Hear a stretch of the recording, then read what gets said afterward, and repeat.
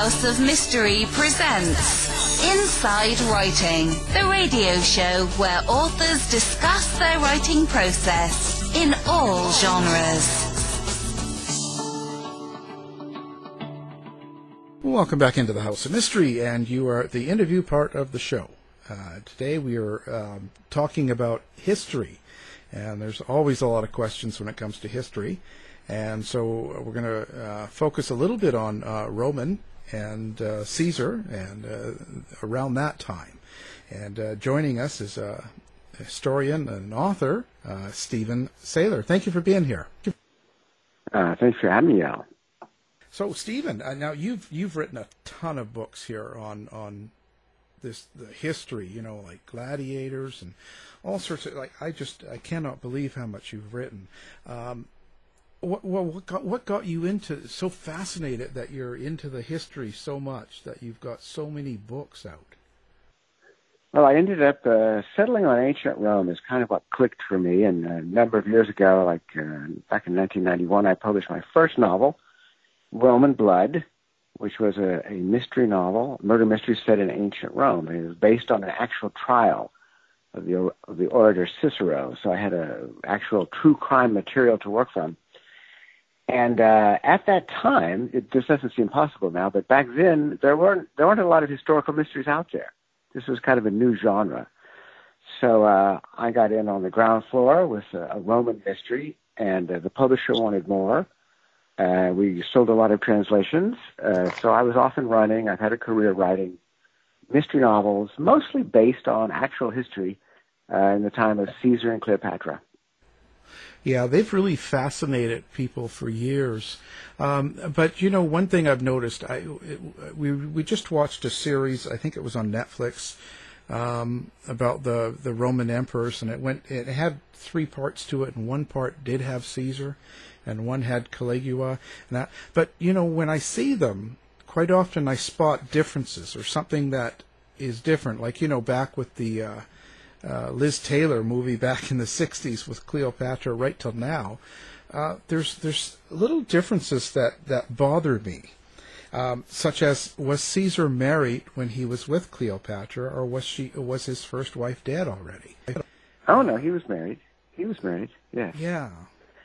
Well, Caesar, this, in my latest novel in the series, The Throne of Caesar, we deal with the assassination of Caesar.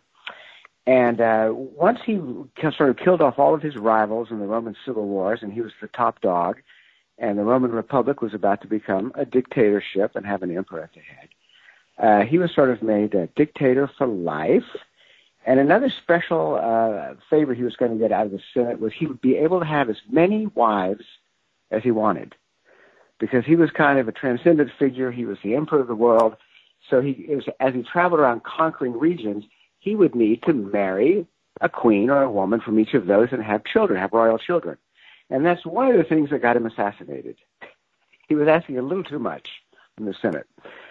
But no, he was married to Calpurnia from a good family in Rome as he was carrying on with Cleopatra halfway across the world. Yeah, because it seemed to me when he came back with Cleopatra and stuff, that his wife was there, but in this series we just watched, they made no mention of her. Well, they sort of leave her out. She's in the play by Julius Caesar. I believe she has a scene or two where she's talking to Caesar. She's the one who doesn't want him to go to the Senate that day. She has a bad dream that night. And she wakes up in the morning and says she's had a portent and an omen. Don't go to the Senate today. Caesar almost doesn't go, but then somebody persuades him to go because they need to assassinate him. So a friend of his who's in on the plot sort of talks him into going, and that's how history happens. But you mentioned the movie Cleopatra with Liz Taylor. I'm glad you do that, because sometimes I'm asked how I really got into Roman history, even as a child, and that was because long ago in the 1960s when I grew up, the big movies were all about ancient Rome. Spartacus, Ben-Hur, which won all those Oscars. And for me, the touchstone is the Cleopatra movie with Liz Taylor, which received a very bad rap at the time, but I think it's really one of the best movies ever made about ancient Rome. Yeah, I thought it was done well, but then, I'm not a history major, especially in Roman. So I wasn't sure, because, it did get a bad rap. Yeah. No, the history is fairly impeccable. I think what got the film into hot water was being way over budget and having a lot of scandal attached and all of these things, and people didn't like certain parts of the drama. But the actual history, it was made by Joseph Mankiewicz, who did movies like All About Eve, and he was writing the screenplay even as he was filming it, just because of how circumstances turned out. And he mined the ancient historians for just the best material. So almost everything in that movie is historically accurate, which is unlike many a movie since then about ancient Rome. Yeah, well, I wonder why that is, because when you see these series like that, they leave out some important parts, like I said, and it sticks with you if you're watching it. It just when I started writing my books, I mean, one of the things I studied history in college. It really matters to me, actually, how history is written. And I never wanted to just go off and start just riffing on the ancient sources and do whatever I wanted with them. I have known other historical authors who don't mind just changing facts willy-nilly just to fit their plot or what they need, what they want to do in their book. I've always worked very much within the confines of what we know from the historical sources. I never contradict the history. There's plenty of room in there in the spaces in between that you can fill in. So that's always been my way of doing it, is to be as scrupulous as possible about the real sources, because so often I find that when you're studying the ancient historians, they wanted the juiciest details. That's what they looked for. So you can't really outdo them as far as just outrageous facts and terrible crimes and so forth. What's in the actual history is the most fascinating thing. So, Steve, I was just thinking as I was listening, I mean, clearly Roman history is a big part of the curriculum here in the UK. And I was just thinking about some of our listeners who may not have a full understanding of the story of Caesar. How can you see that just within a very short period of time, just so that our listeners really have an understanding of what we're all talking about this evening? You mean when I'm writing my books? How do I sort of make sure that I get readers up to speed? Yeah, and just to give a very short précis of who Caesar was. Oh, well, we're talking about, this is 2,000 years ago, and the city of Rome has become this powerhouse in Italy, and they were a military power. They gained more and more territory, so they became sort of the greatest empire of the ancient world in the Mediterranean world, in Europe.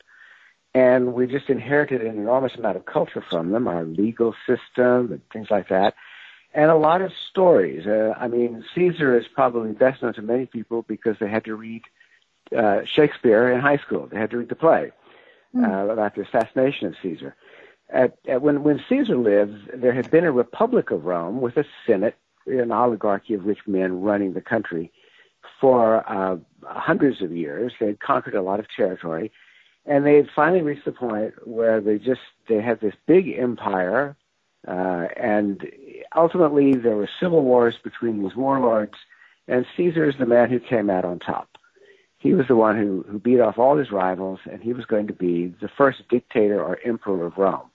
And then after that comes all that kind of scandalous stuff. You've got Nero burning Christians in the Colosseum, Caligula, one of the insane emperors, up to a golden age with emperors like Hadrian and Marcus Aurelius, who wrote the Meditations book, in which Rome kind of has this Pax Romana. There's peace all over the European world, and Rome is the greatest of all the empires.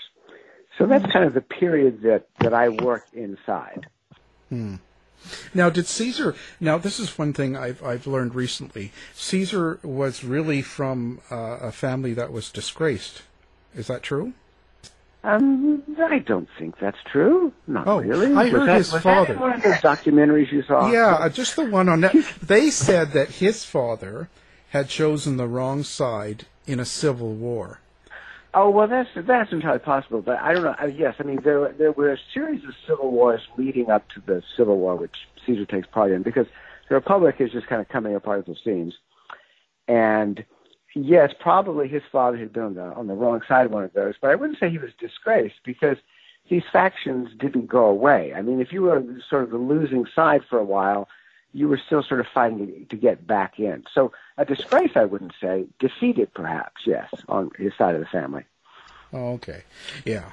That kind of. So now one of his big battles was against Spartacus, right? Not Caesar. That's a little earlier. Well, this gets confusing because in the movie Spartacus with Kirk Douglas, right, they do bring Caesar in and sort of give him a bigger role than he actually had. Because people have heard of Caesar, so they want to have Caesar on stage. That takes place a little earlier. I did write a novel about the Spartacus slave revolt. It's called Arms of Nemesis, and that's the second novel in the series. Okay, because I guess I better stop watching these Netflix things. Well, I tell you what, I wrote, my series is called the Roma Sub Rosa series. It's 14 novels, and there's 20 short stories. And if people go to my website, StephenSaylor.com, I put them all in chronological order. So there are readers who want to kind of read these 5 decades of Roman history in order, and my books are one of the ways to do it. And I hope it's maybe a little more entertaining and inviting than reading a lot of big history books. Yeah. No, it's very important too, because like I said, the one that I just saw told me that Caesar's dad was just disgraced, and that Caesar actually won the war against the Spartans for his general, and that's why he became consul. Well, at least in the movie Spartacus. Yes, that's how that happened. Yes. Anyway, so what can you tell us about the assassination that we probably don't have right? Well, Caesar is warned about it by a soothsayer. I think in the play by Shakespeare. Now, I'll just say as an aside, in doing my research, not only reading all the ancient histories, but all kinds of adaptations of them, you can't do much better than William Shakespeare. I mean, there's a reason this guy has such a reputation. Because when he goes back and writes his plays about Julius Caesar, and then his play about Antony and Cleopatra, and another play about an earlier Roman called Coriolanus, if you read those and you're studying the history at the same time, Shakespeare doesn't miss a beat. He also does not contradict the history, but he goes in and finds the absolute most dramatic material, the most vivid characters, and that's what he put into his plays. So in many ways, Shakespeare is a model of historical fiction. So just about the assassination of Caesar, I guess my challenge was to try to come at it with something fresh and new and different. And one of the problems of being a mystery writer is that if you think you've come up with something that's pretty clever, and maybe somebody hasn't done it in the past, that's the one thing you can't talk about in your book. Because that's your surprise, your twist at the end. So that's, I mean, as a writer of mystery novels, I encountered that many times. The thing I most want to tell you about my book is the one thing I can't tell you, because it's a mystery. And I want you to read the book and be surprised over it. What can we say about Caesar? Like, what kind of a person was he really? Was he like?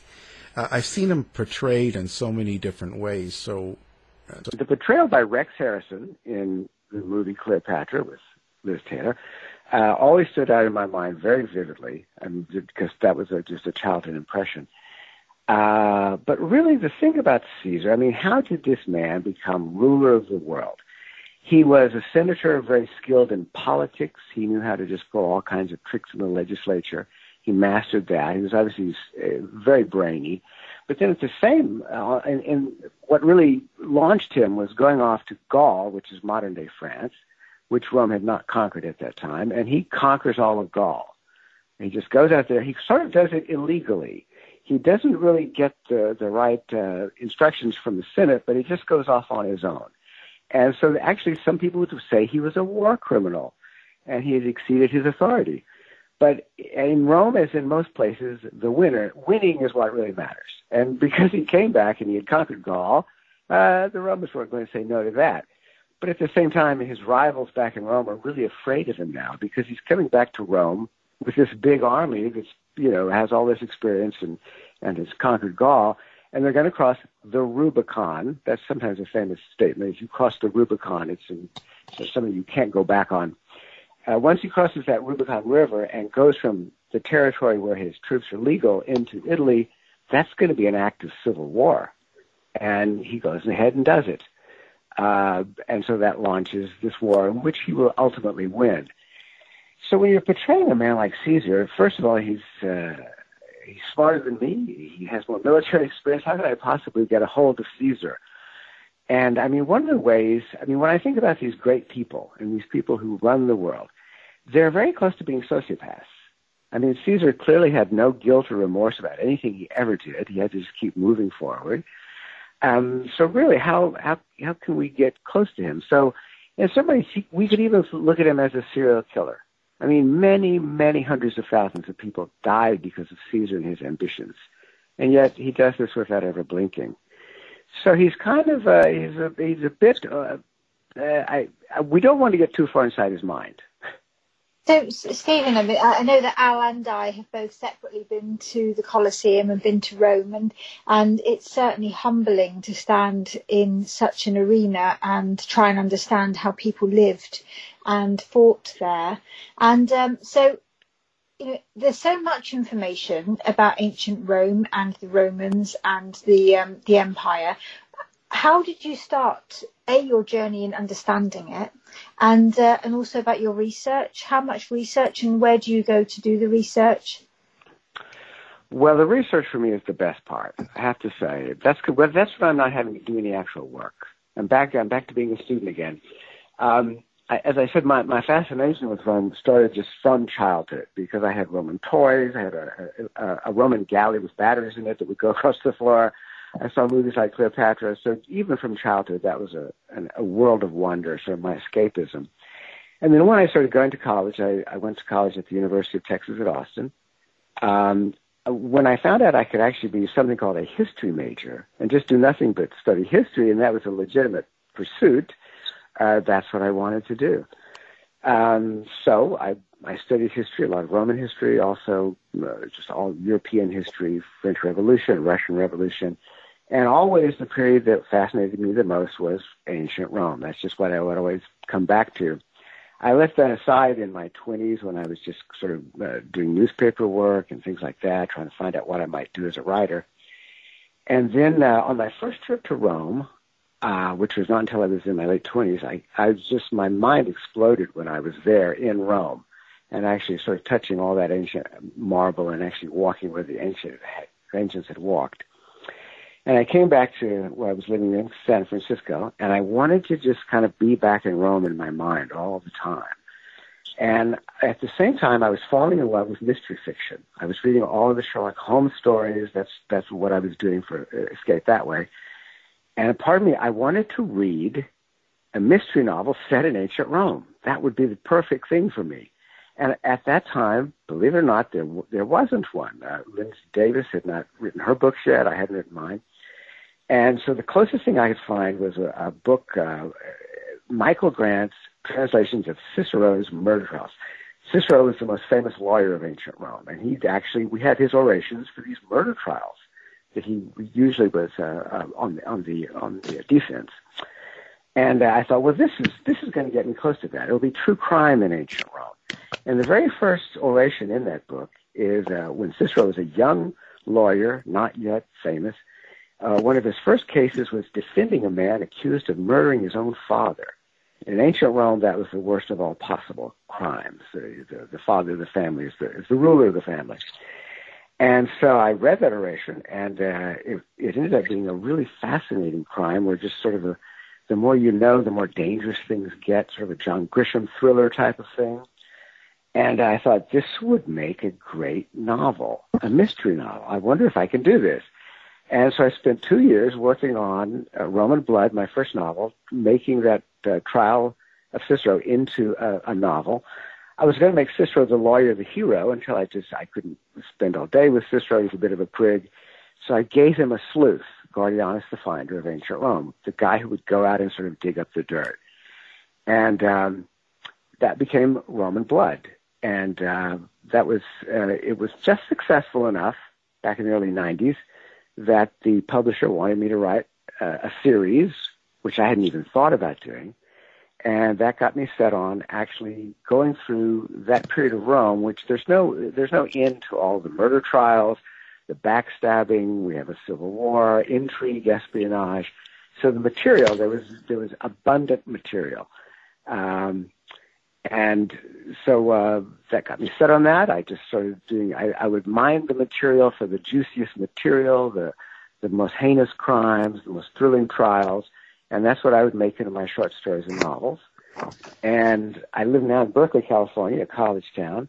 I do lots of research at the library here. I have gone to Rome to do actual research there. And I sort of rub elbows with the academics on campus, which makes me feel a bit like an academic, although I am not. I respect what they do so much. I never actually call myself a historian. I'm really a novelist. But I use the historians for material. And so my lifestyle has been mainly doing lots of historical research and writing novels about crimes in ancient Rome, which has suited me very well. And if I asked you a bit of this is going to be quite a tricky question, I think, but what's the single, I suppose the one piece of information that led you to completely change your view about Roman life, or one that informed you the most? So that's such a big question. I spend so much. I live in this sort of ocean called ancient Rome. So where are the things that really stand out the most? I think one of the things, I guess one of the hardest things to wrap my mind around, in my other series of books I write, which are sort of a family saga about that expands from the earliest origins of ancient Rome, the age of legend with Romulus and Remus, the twins. And that spans, I've written 2 very long books of family saga that's gotten it up to Marcus Aurelius, the great, which people know a bit about him from Commodus, that was, who was in Gladiator. Wait, where was I going with this? I'm lost in that ocean. Oh, one of the hardest things to get my mind around has been Roman religion, because, they've got all those gods. It's something very important. Everything they have to have, they have to have omens taken before they have a battle and make sure that the omens are good. These things just happen on. And that's been the hardest thing for me to try to understand, is the actual thought world, what they actually thought, how they thought the universe worked, what caused good and evil, things like that. So yes, that's sort of the hardest nut to crack. And when you're thinking about the rituals and, as you said, about the omens and ancient religions, what's the, is there something we've taken through to today? Is there something that you still see happening today in today's religions, whatever that might be, that still has that curiosity? Yes, I think people are as superstitious as they ever were in many ways. I don't think we have really changed all that much from the ancient Romans. Although, I mean, the thing that's, when we think about the ancient world, it's hard to get a grip on how superstitious they were, because, I mean, absolutely nothing was done without, because they didn't know they had no science, so they didn't know what caused anything. Even like wind. How did wind happen? Well, it's because of some spirit is moving things. And everything around them, they thought sort of had a life of its own. Trees and rocks, it's called animism. Everything has a spirit inside it. That explains, why things happen. And so you couldn't do anything from practically crossing the street to going on a long journey without asking the help of the gods to make sure nothing bad happened to you. And they had a logic for working that out. For example, if you ask a god for a favor, something was happening, and it didn't turn out well, that god didn't really work for you very well, did he? So maybe next time you'll try another god. And if that works out well, okay, I'm sticking with him. Because it's whatever works. It's very practical, whatever works. But it's all kind of scattershot. It's really not based on any kind of logic or science. So it's very superstitious. And one time I every now and then I have flashes in my own life when I think I'm getting kind of back into that mindset where I can kind of understand it. I do a lot of running here in the Berkeley Hills, and it's on fairly rugged fire roads and trails. And one time I was in the park, and I was running, and I passed these two women who are a Berkeley sort of woman. They were there's a certain witchiness about them, sort of an old hippiness about them. And I passed them, and I sort of made that judgment on them as I passed them. I thought, it's two old Berkeley witches. And I rounded a corner, I need to move, I tripped. I'm in the wrong town. And I tripped over a root and went head over heels. And if I had been in the ancient world, my immediate thought would have been, uh-oh, I offended the witches. They put a hex on me. Yeah. And that would explain why I fell. So everything has a cause and a consequence. And it's hard for us to imagine living in a world where that's how you move through every day, looking for these signs of what might or might not help you or hurt you, and based on nothing more than superstition. Did they actually sacrifice people as well for their gods? The ancient Romans and Greeks did not sacrifice humans. And, well, the ancient Greeks did, actually, if you go far enough back. But the ancient Romans did not practice human sacrifice, and it was something they were kind of proud of. They looked down on enemies who did, like the ancient city of Carthage with Hannibal, one of their biggest rivals in the earliest days. The people in Carthage did practice human sacrifice, and that was a thing that the Romans looked down their nose at. So, no, that's not something the Romans did. Now, they did kill lots and lots of people, so they weren't above that. But they didn't actually religiously sacrifice people. They did sacrifice animals, and that was a huge part of the religion. And whenever they would have festivals and everything, they would sacrifice a goat or a sheep or a heifer. And this goes back to something practical too, because in the ancient world, it sometimes was hard to get a lot of meat. Meat was kind of a delicacy.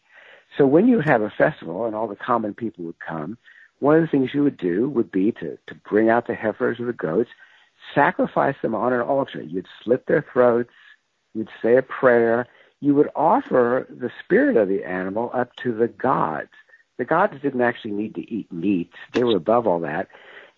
So then you would cook the animal, and the gods would actually subsist off the smoke. The smoke was sort of the spiritual essence that went off the animal. So the gods got the smoke. The people got to eat the meat. So in other words, an ancient festival was a big barbecue. It was a chance for everybody to have some charred meat. And as you might imagine, the best parts went to the upper classes, and the worst parts went to the lower classes. But yes, sacrificing animals was a religious thing and also a festivity and a chance to eat some protein. Yes, it was a practical religion, yes. And actually, animal sacrifice is one of the things that the early Christians looked down on. And actually, not just the Christians, but many philosophers rose up and started saying, we shouldn't be killing and eating these animals. We should be vegetarians. So that's something that starts in the ancient world, the idea of ethical treatment of animals. And the Christians actually turned their back on animal sacrifice. That's something that they don't do, which is why we don't do it today. We still have barbecues, and we still make holidays built around the actual killing and eating of animals, but we wouldn't call it a religious festival. It's called a barbecue, and we still do it. We still do it.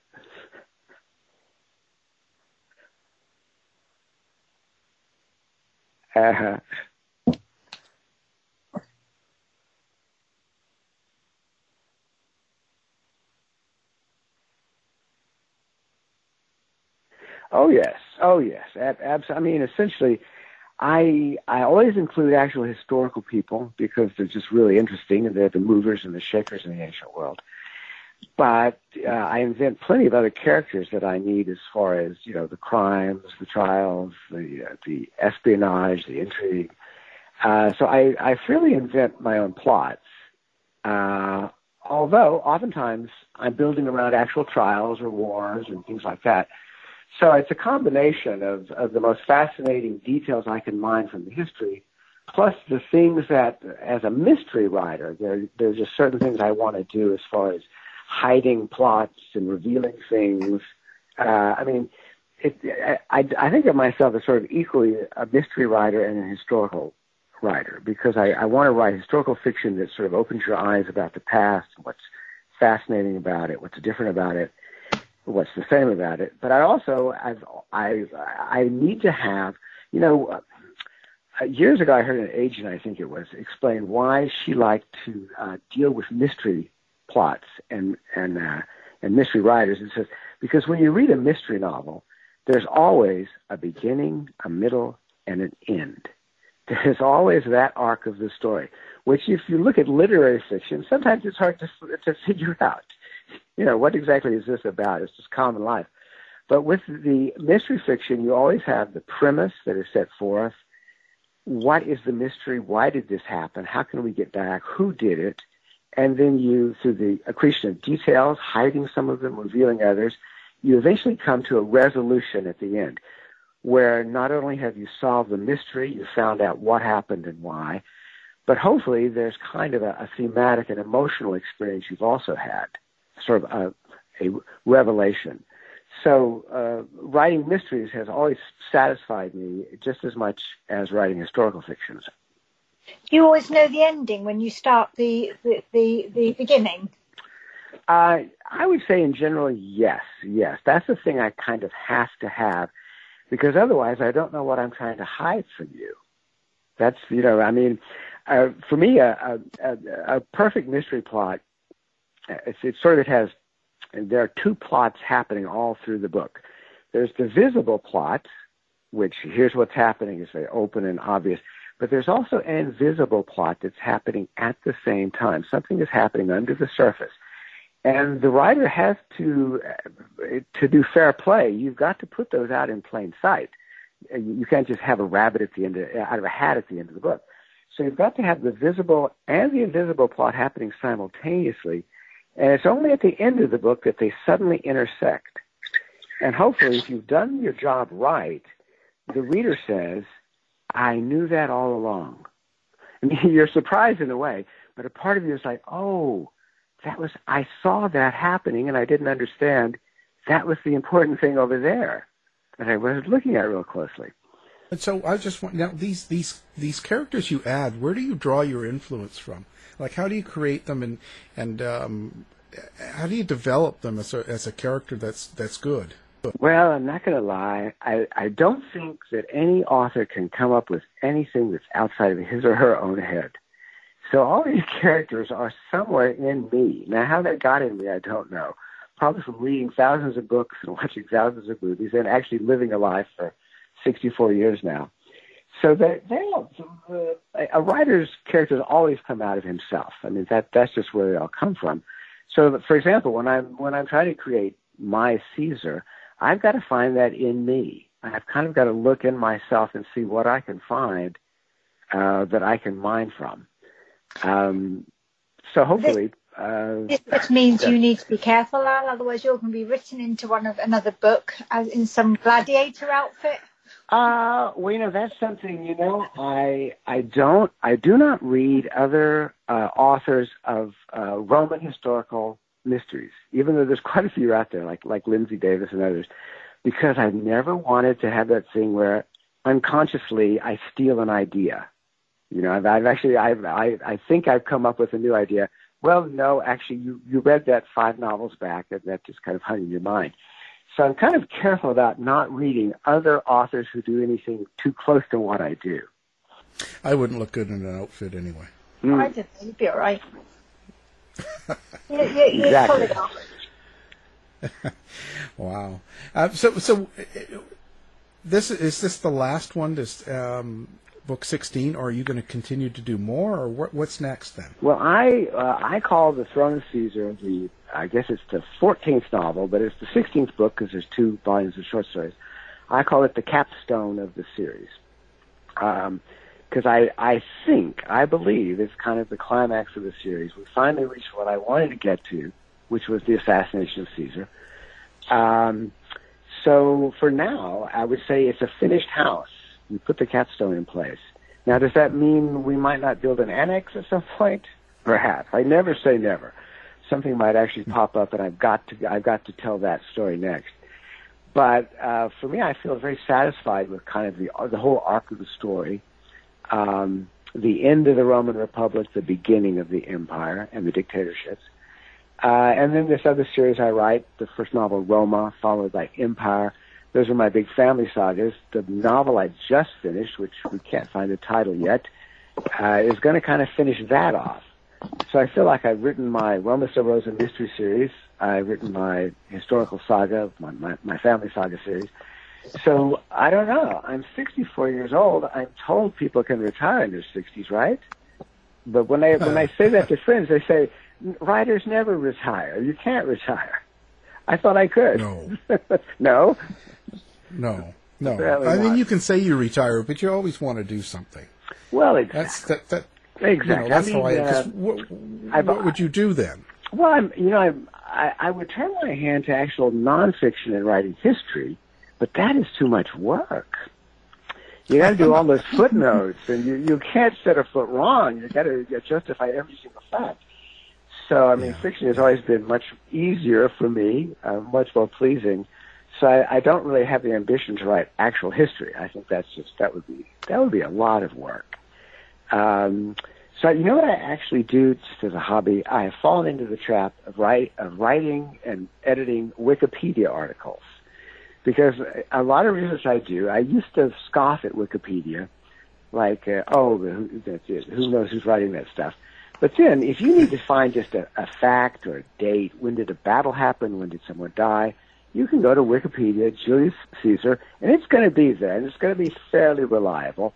And if not, you'll be able to suss it out. But sometimes I go, for example, my other half told me, look at this. Have you ever heard of Roman Gatorade? And I said, Roman Gatorade? What are you talking about?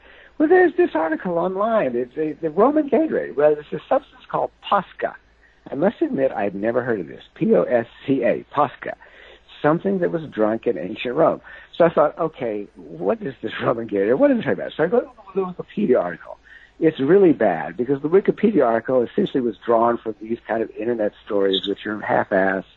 And what it was, there was this, in the ancient world, they had wine. The Greeks invented wine. The Romans had wine. It's at all the banquets and so forth. But wine is really, it's not that cheap. It's for the upper class. If you're lower class, if you're a slave, say, the best you'll ever get is the sour wine. As the wine began to go off and turn into vinegar, it's still drinkable, but nobody's going to drink this at the banquet, right? So they let the slaves have it. And it's kind of refreshing. It has flavor, sort of sour drink. So that was called Posca. So this is something that was suitable for the lower classes, the slaves, and we know that gladiators drank it. And so so all of a sudden this morphs on the internet. This is Roman Gatorade because gladiators drank it. So this is kind of what they would drink as Gatorade, and not exactly because it doesn't have any of those anti-dehydrating things in it. It's just sour wine, really. So I had to go in and I rewrote the article about Posca, this ancient Roman drink, and there's really only, I think, 3 or 4 sources of information. So that's all we know about it. So if you should ever come on the internet, a story with a recipe for Roman Gatorade, do not believe that story. That is one of those internet things. Go to my article on Wikipedia about Posca. Of course, by now someone has probably completely rewritten that article on Wikipedia, so I'd have to go back and fix it again. But oftentimes in my research, I've come across Wikipedia articles that are just really badly written, are just wrong-headed, and I have gone in and done the research necessary to actually do an encyclopedic article on something, some little byway of my research. So as I've gotten older, I must admit, I've fallen into, and during the COVID crisis, being at home, I've fallen into the crisis of spending too much time on the internet and writing too many Wikipedia articles when I'm supposed to be writing novels. Yeah. Get back to work. Hey, actually, does that brings me up? So when this COVID and things like this are going on in the world, or something, all the protests down in the cities and stuff like that. So does that sort of affect the way you write? And if you're writing a fiction or a part of fictional character or story in a book, does it become darker or does it influence it? Well, I certainly, just as I don't think any fiction writer can get any characters that are really outside of his own brain, I don't think you can actually you can't write historical fiction that really isn't about your own time. I mean, that's what you're actually doing. You're sort of doing the story of your own time with mirrors. You're making it a little different. So I have this feeling that if my novels, if I'm lucky enough that they're reading them 100 years from now, people will say, oh, Stephen Saylor, his books really bring alive the early part of the 21st century, that sort of mindset that people have. So I think even as a historical writer, you're always trapped in your own time. I don't like to do that thing of trying to draw parallels between ancient Rome and modern times. I think that gets too complicated and tricky. But I did have something happen that was interesting recently. In the latest book I've written about the family saga, we go through some of the worst plagues of the ancient world. Starting under Marcus Aurelius, the time of Commodus, they have this terrible plague. It's one of the things that really brings the empire to its knees. And then later on, we have yet another plague that's really terrible. So these two plagues are one of the big reasons Rome's empire starts fraying and falling apart. And I had written my family saga, and those two events happen in there. And so I had to deal with those ancient plagues. And I did this, probably a year ago was when I was writing those parts of the book. And then lo and behold, we come up on this whole COVID thing. And of course, we've all, had a real psychological blow from this, just dealing with this reality and our emotions about it and so forth, our fear. And so now is my time when I'm rereading my final draft of that book. And it was very interesting for me to go in and see if I actually psychologically caught certain things about being in a plague in writing the fiction. And I have to say, it was kind of uncanny. Just certain observations of the characters and certain states of mind. I thought, well, yes, that is kind of what this feels like. So in that case, I actually kind of got to reflect from my own time, looking at what I had actually done about history and seeing if it worked psychologically. So it's all just a house of mirrors. That's interesting. Well, but the historical research has got to be the most important. As in, when you're writing a story that's happened in 44 BC, you've got to have the details surrounding, like what people, the real scenario, how people are. Well, in this, I'm really lucky, and it's kind of no accident that you see a lot of stuff about ancient Rome, rather than, say, I don't know, ancient Persia or, say, certain parts of medieval Europe. It's because the sources are just so good. I mean, we have all of these for example, murder trials. We have these narrations from murder trials where you actually get the juicy details and all the family gossip and all that kind of thing.